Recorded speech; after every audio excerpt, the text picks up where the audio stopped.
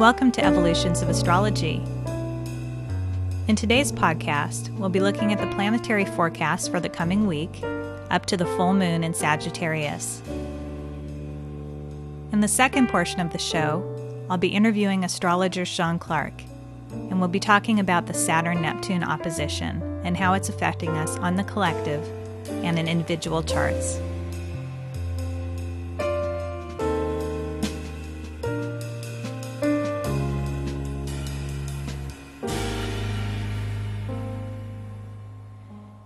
This week's planetary forecast began with the Sun moving into Gemini on Monday, May 21st, and then goes on to highlight many Mercury aspects this week. Mercury is the planet that rules Gemini, so any kind of aspects happening between that planet and other planets this week are going to be magnified in their intensity. The first Mercury aspect is Mercury trine Neptune on Wednesday the 23rd. This will be good for imagination, particularly if you're an artist or someone that works with words. This is going to help you with tapping into your intuition and bringing that together with your mind. And since Neptune rules the imagination, you can see how this would really enhance any kind of modality which requires you to use your mind in combination with imagination. Going on to Wednesday, the 24th, we've got three major planetary aspects happening that are not related to the moon. So these are important. The moon is making aspects all the time, but planetary aspects are more notable when they're between the planet and another planet. The first one up is Saturn square Jupiter, which happens at 5:24 p.m., and we'll be talking a lot about Saturn later in the show with Sean, but just for a brief overview, Saturn has to do with structure, foundation, discipline, and maturity. And so when you combine those things with Jupiter, it's an interesting juxtaposition because Jupiter has to do with growth and expansion, which seem rather contradictory to Saturn's need for structure and its more rigid approach. So that aspect happening on Wednesday could bring into question areas of where you need to cut back and where you need to extend yourself further. Could also be helpful in setting boundaries in a healthier way. And also Saturn square Jupiter can bring more structure to those things you're trying to grow. For example, if you're trying to start a new venture, or particularly a business venture, it's a good time to get the kind of all the dots, the I's dotted and the T's crossed, and make sure that everything is in order and you're not being overly optimistic in some regard, which can be Jupiter's tendency to have kind of an over sense of optimism. The next planetary event of that day is Neptune turning retrograde, which happens at 6:01 p.m. And when these outer planets turn retrograde, they do so for several months out of the year. This is different from the Mercury retrograde, which many people have heard of, and that happens about 3 times a year for 3.5 weeks per event. The outer planets tend to go retrograde and then stay that way for several months. The next aspect that happens that day is Venus trine Uranus at about 11:40 p.m. So Venus rules not only romantic relationships, but also our sense of financial abundance, our connection to resources and wealth. And that's making a trine, which is a harmonious aspect, to Uranus. Uranus is the planet of change and revolution. And so I see with this aspect the potential to revolutionize our relationship to resources, to finances, and to relationship. The next aspect that happens this week is this coming Sunday with Mercury opposing Pluto in the morning of that day. So Mercury rules communication. As I mentioned earlier, it's the ruler of the sign Gemini, and it's opposing Pluto.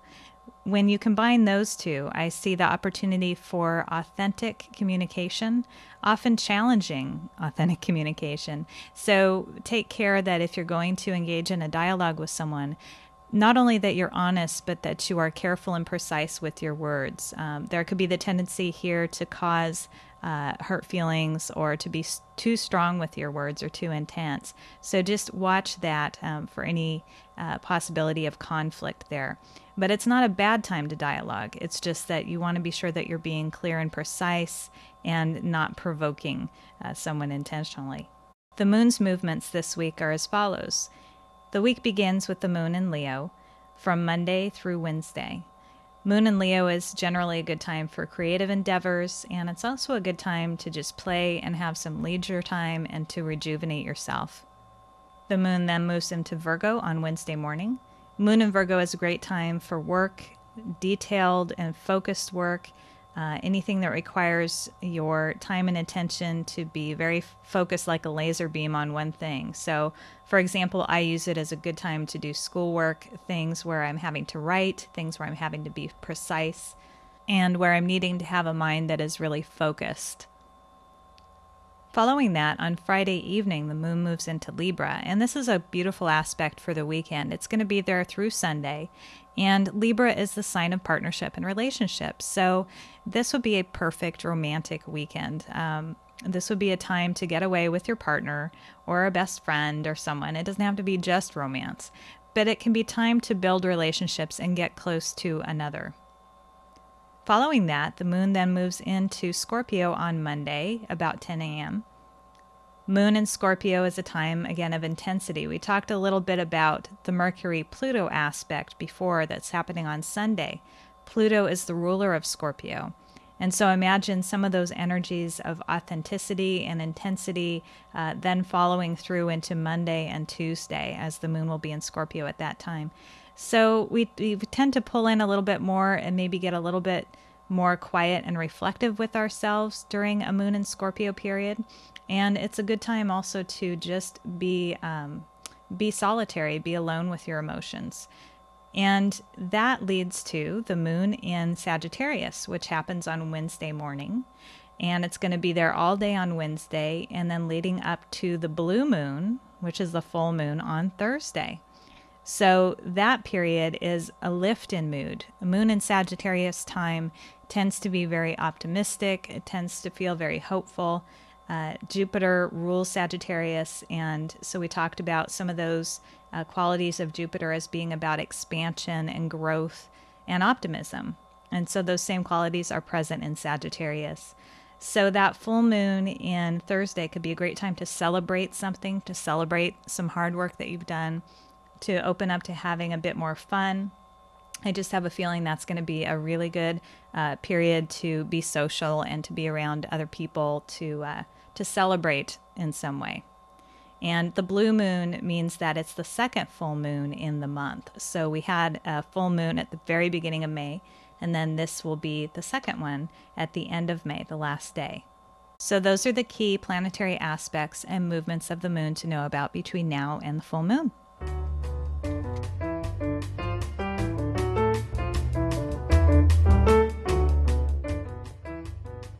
If you've been enjoying this podcast, you'll also want to check out evolutionsofastrology.com. There you can subscribe to my monthly newsletter and find out more about my classes and astrology readings. I'm available to do readings via phone or in person, and all readings include a CD recording of the session. To contact me, you can reach me through the website at www.evolutionsofastrology.com.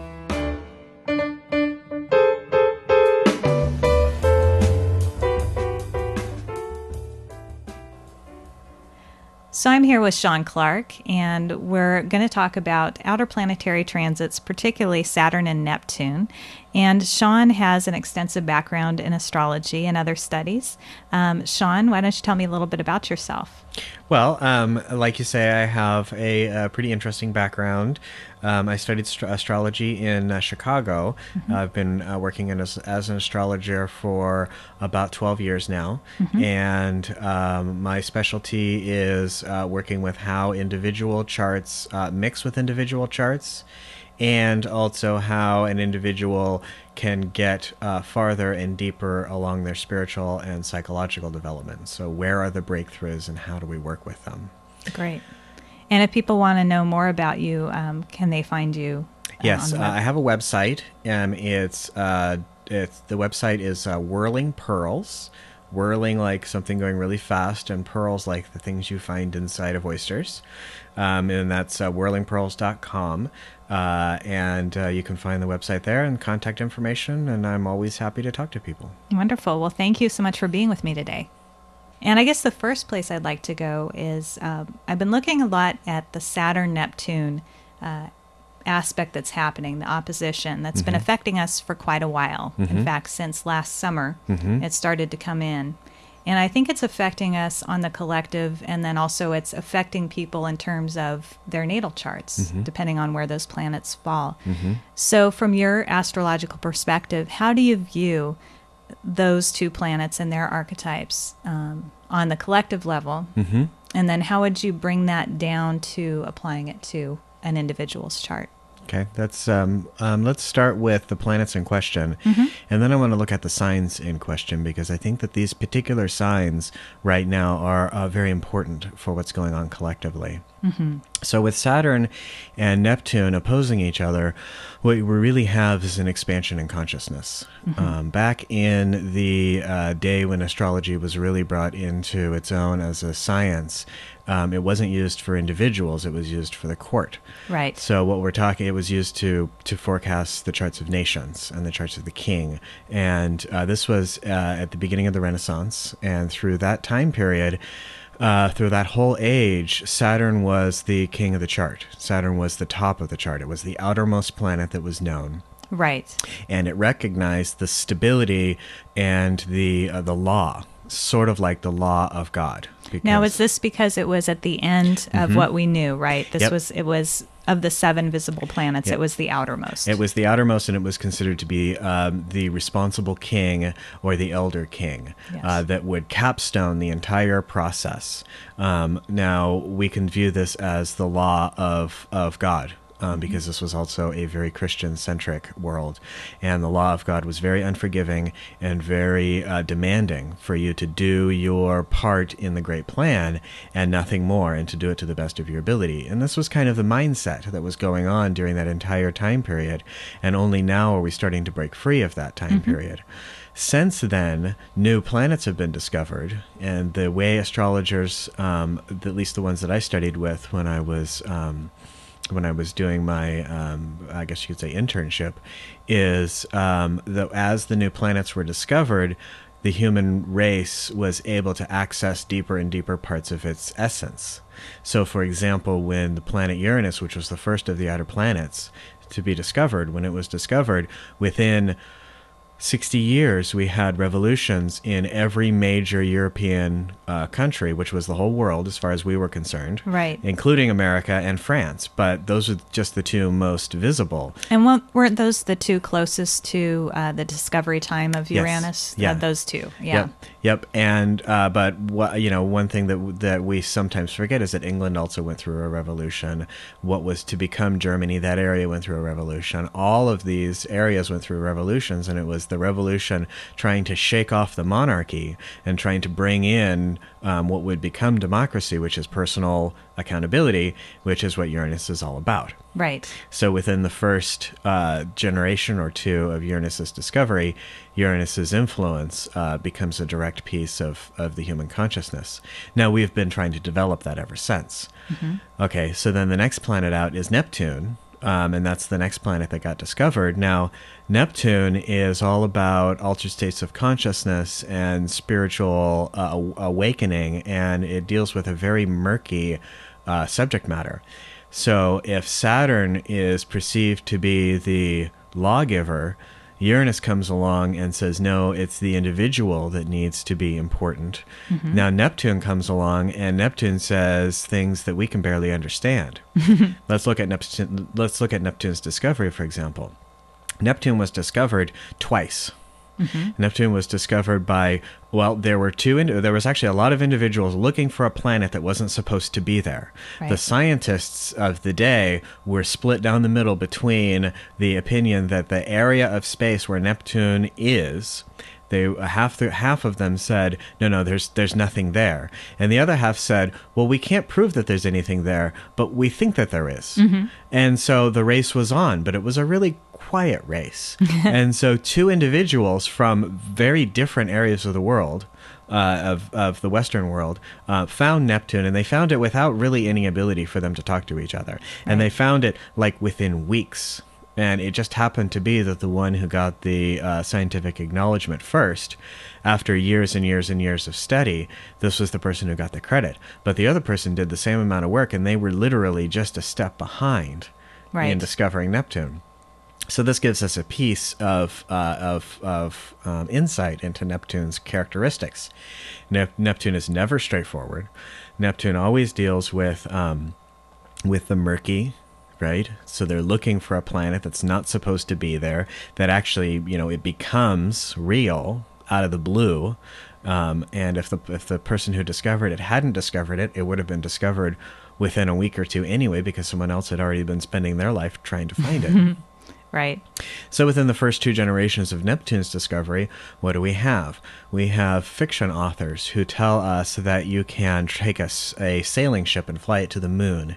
You have also fiction stories that deal with going and finding worlds underneath our own, cave worlds that lead to caves that lead to civilizations that live underground.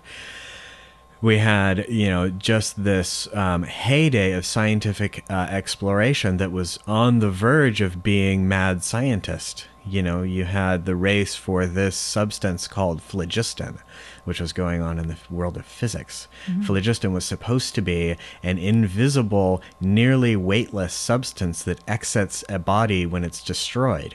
They thought that it was the soul, and that if they could measure it, they could measure spirit matter, whatever you would call that they would be able to measure it as it left the body.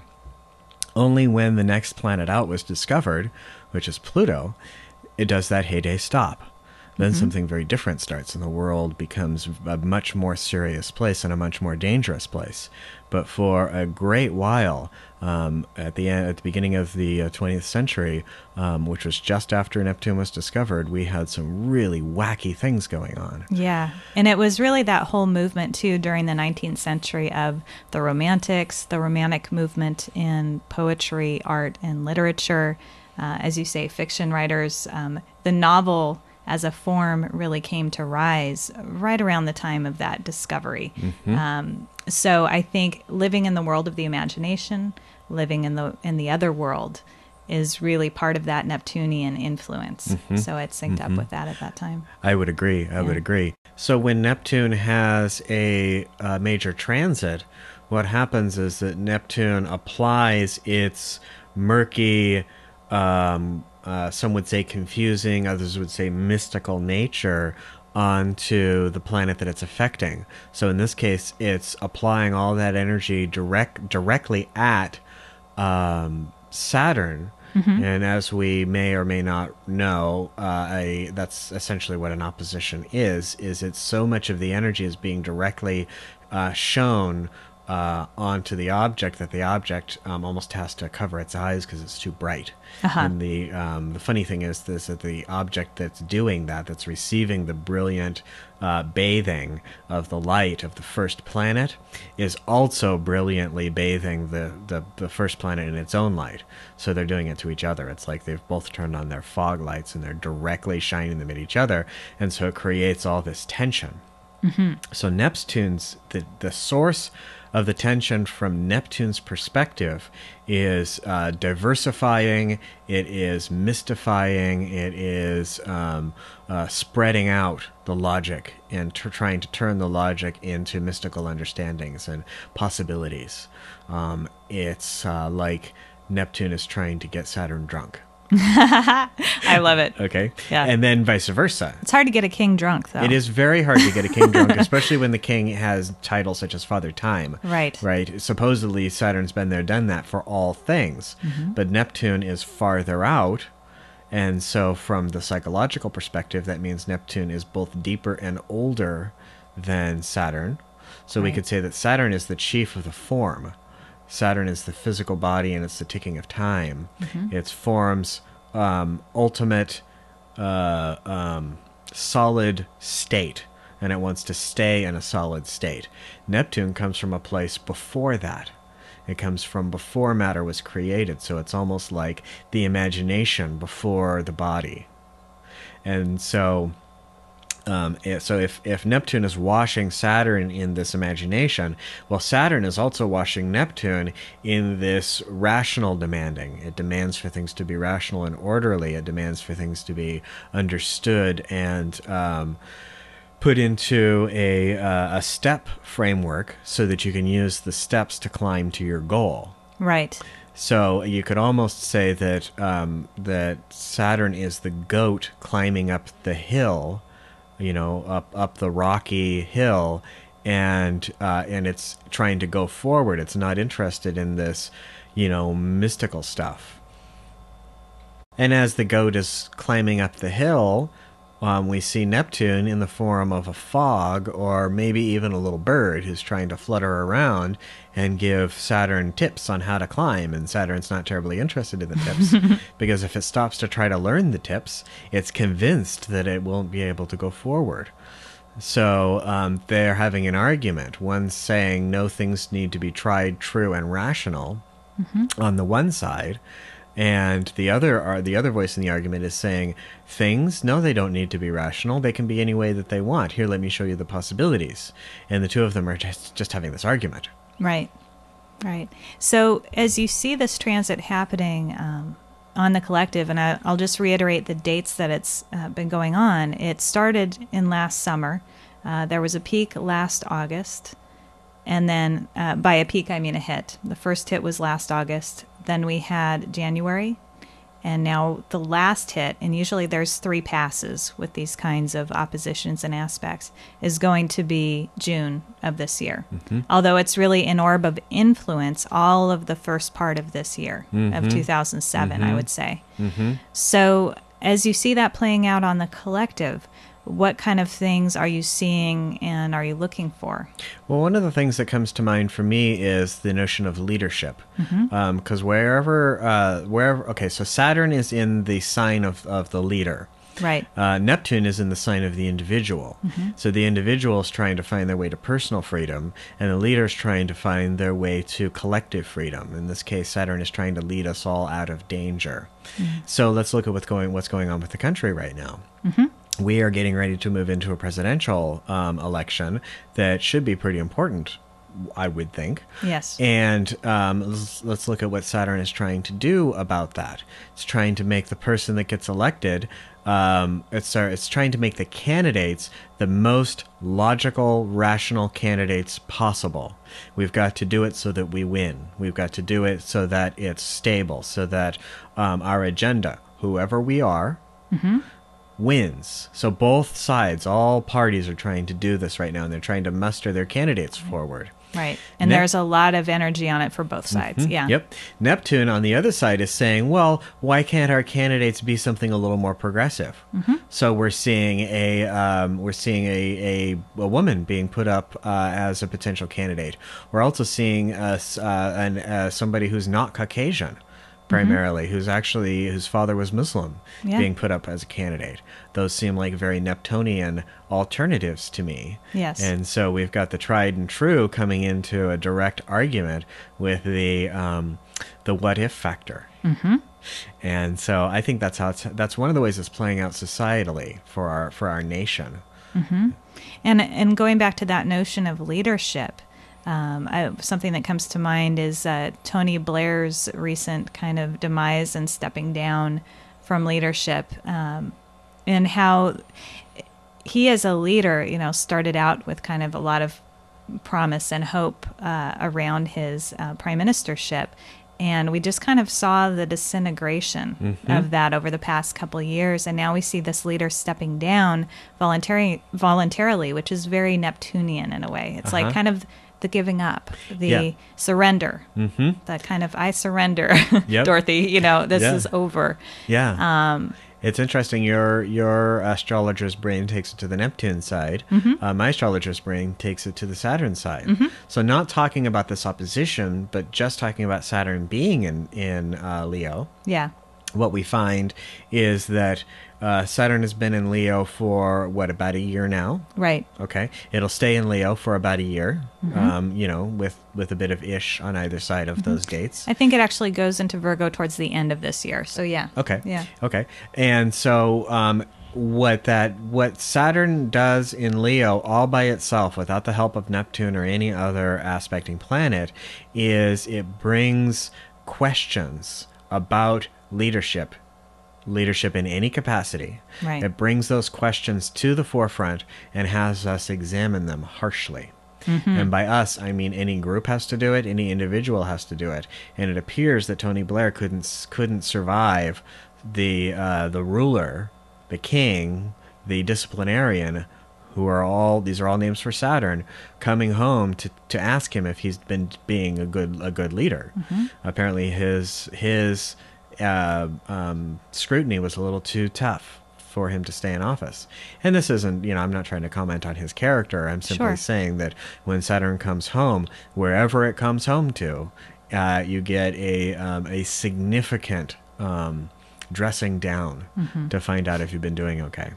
So Saturn as associated with karma is one way of looking at it. Yep, Saturn associated with karma. Saturn associated with daddy's coming home. It's Friday night. Parents have been out doing, whatever it is that they're doing. You're 10 and your dad's driving up. And whatever it was you were supposed to do, you no longer have time to do. And so Saturn's questions are going to be very simple. I think we all remember that feeling. Yeah. Yep. It starts with, did you? And it follows up with, why not? And continues with, and what are you going to do about it? And has very little room for excuses. Right. So I guess, from there, I'd like to look at how is this playing out for individuals that you're seeing with your clients, people people particularly that have planets at these points in the chart. Right now, Saturn is at 19 degrees Leo and Neptune is at 22 degrees Aquarius. But Saturn's been kind of slowly going back and forth around those points throughout the past year. Yes. And so people particularly with planets at those points, but also aspecting, making especially hard aspects to those points. So by hard aspects, I mean opposition, square, or even the conjunction. So let's start with what I think I might like to do with this. This is a great question. Is look at Saturn in Leo, then Neptune in Aquarius. So let's start with Saturn in Leo. So, where if you've got something in Leo, unless there's some other thing going on, like if it's in an interesting house arrangement or it's got some aspects that are clearly changing this natural characteristic, then what you have is this is the planet of leadership. So if you've got your moon in Leo, that means that your emotional being is around the idea. Your emotional self has been created around the idea of being a leader and a role model and an actor and a doer, and also having a good time, because let's remember that Leo rules the 5th house, and from the 5th house we get things like partying and having fun. So Leo is certainly not all work and no play. Some of the hardiest partiers I know are Leos. They do it in a way that's a little more responsible than some of the other partiers, because they're leading even in their partyship. I've known those kind of Leos, both sun and moon Leo people. Like that. Yeah, that's the person you want to have hosting your birthday party. Yeah. Especially if they like you. They maintain a certain amount of control within that ability to lose control. Yep. And that's a good way to describe it. I would absolutely go with that. So let's say your moon's in Leo, your emotions are going to be coming out in this way. If your Mercury is in Leo, this is how you think and how you talk. So it's got a bit of that let me guide you, let me lead you, let me show you kind of way. And if it's a Mercury that's under a hard aspect, it might come across a little forceful. If it's a Mercury that's under a soft aspect, it might come across more gentle and more compassionate. Right. And again, this just depends on who you are. So in any case, whatever you have in Leo, it either has been tested, and that testing is done, and it happened sometime over the past year, or it is being tested and it'll last another couple of months, or it will be tested and it'll start in a couple of months and last almost a year. So wherever the planet that you have in Leo is, Saturn has either gone already over it, it is going over it, or it's about to. And the reason we can be so general about that is because Saturn happens to be it's just about halfway through, right, just over halfway through. So if you've got Venus at the beginning of Leo, whatever it was that Saturn was going to do to or for your Venus has already happened. Whereas if your Venus is at the end of Leo, you're just starting to feel the outer edges of the transit. Right. Now, whatever Saturn, let's just say that whatever Saturn is doing to a planet that you have in Leo, what it's doing is it's bringing the energy of that planet back in upon itself. Mm-hmm. It's acting as a gravity well. And so if your Mercury happens to be a Mercury that spreads out and you do all kinds of fun stuff with your Mercury, Saturn's going to ask you for a period of time to bring it all in so it can all be examined. Mm-hmm. Equally so with your Venus, it's going to bring in your relationships, and it's going to make you be a little more steady and a little more strong with your relationships. With something like Jupiter, it's going to bring in your expansion, which is going to feel a little weird. It might feel like a lack of energy. Right. But within that, you will be able to find structure that will give you a longer staying power. Mm-hmm. So first thing that Saturn does upon a conjunction is it pulls the energy in, and then the second thing it does is it reorders it so that it's more efficient. Right. The opposition to Saturn is a little more difficult. So if you've got something in Aquarius, and again, if your planet in Aquarius is at the beginning, this already would have happened. If it's at the end, you're just starting to feel it. What happens is that Saturn in an opposition will, instead of contracting something, it will just try to chop off the outer edges. Mm-hmm. And it'll try to have you abandon, sort of like letting go of the outermost energies. So instead of pulling the energies in, Saturn's going to act like a cookie cutter. Mm-hmm. And the energy that gets cut off is going to feel like a strong disconnection. Mm-hmm. What's left is going to be then reordered in the same way that it would on a conjunction.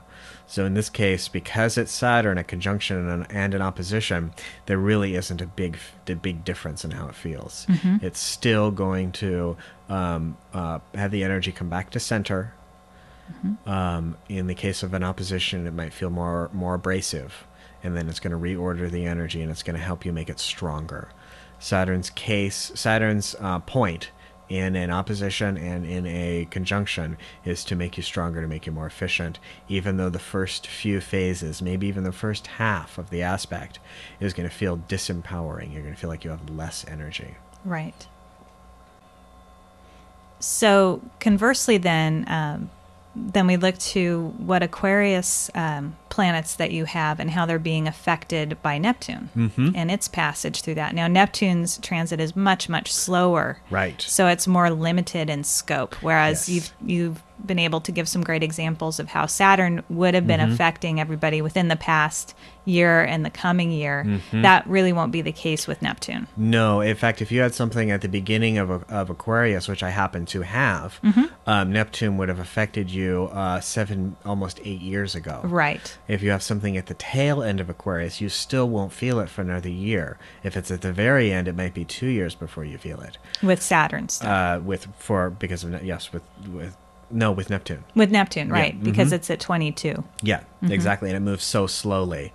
So, literally the entire span of Saturn's influence in Leo is just about 2 years. The entire span of Neptune in Aquarius is closer to 14, give or take.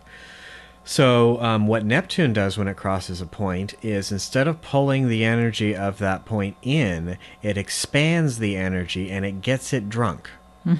And so it has the energy on the outer edges expand even farther than they've ever gone before, and then they start stumbling around and mumbling to themselves, and each facet takes on a whole new personality.